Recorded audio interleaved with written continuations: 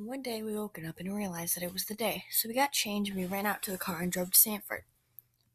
We got to Stanford and picked up my dad's father, and then we left to Flint to pick up my dad's uncle. When we got there, my grandpa got out and his brother walked out as a giant German shepherd ran out the door and started barking. I decided to get out of the car. As the German shepherd charged at me, I hopped back into the car, slamming the door shut as my mom yelled, "Why'd you get out?" And I said, "He looked friendly." And my mom sighed and said, "Just go sit." As I sat between the middle row seats, my grandpa was on the right and my mom was on the left. Then after my grandpa told his brother no smoking in the car, he got in the passenger seat and we started driving to Ohio.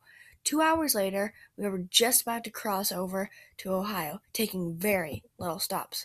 We were finally in Ohio. It didn't look that different for long, but then the trees cleared up and it revealed a small town that had very little stores. But we had to continue driving, and we did until we got to this gas station. Then we pulled into the gas station as my mom got out and walked over to this car. I was like, "What are you doing?" And then this lady opens the trunk of her car as a puppy almost jumps out. I hopped out of the car and ran over to them and looked in the lady's trunk as there were two puppies.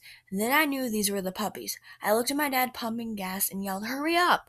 After my dad pumped gas, he walked over with his dad and his uncle. Once they finally got over to us, we picked up our puppy, and my dad's uncle picked up the other dog, the last dog. And after we signed the papers and paid the lady, we got in the car. Yes, my dad's uncle got the other puppy. Now we were in the car. We had just left the gas station. My mom held up the puppy and put a little cowboy hat on her. It was adorable. And then my grandpa said, "The poor thing," as my dad's uncle held Dodge, Remy's brother, so we stopped at a rest stop. But as we pulled in, Dodge peed on my dad's uncle. So once we got out, we took Remy over to this area where no one was at and let her off release as she walked around the picnic table next to us. My dad's uncle walked Dodge over to us as he and Remy played. They started talking about going to my dad's other uncle's house because he lived in Ohio. So me and my mom went to the bathroom as my dad and his uncle walked to the car back with the dogs. Once we got back to the car, we started driving again. After about half an hour, we got to his uncle's house.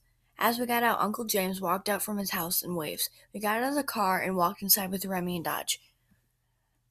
And my dad's Uncle James has two dogs, and we didn't know if we should have let Remy play with them. So he took her in his backyard and let her play, and her and Dodge run around.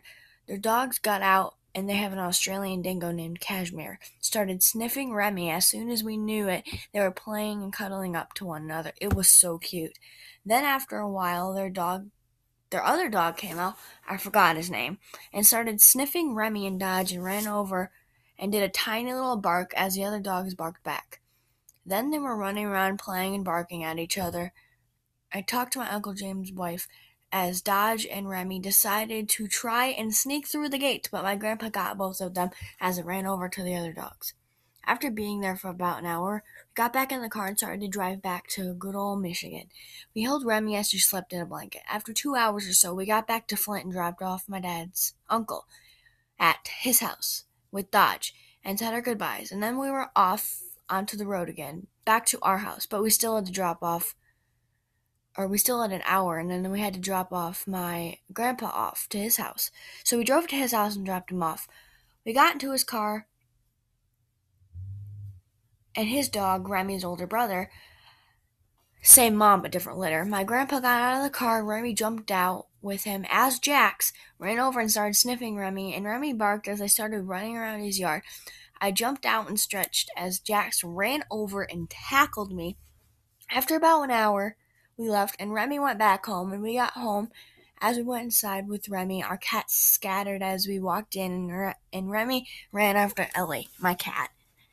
After getting her, we settled in, we went to bed, and that was the story of when I got to get my puppy.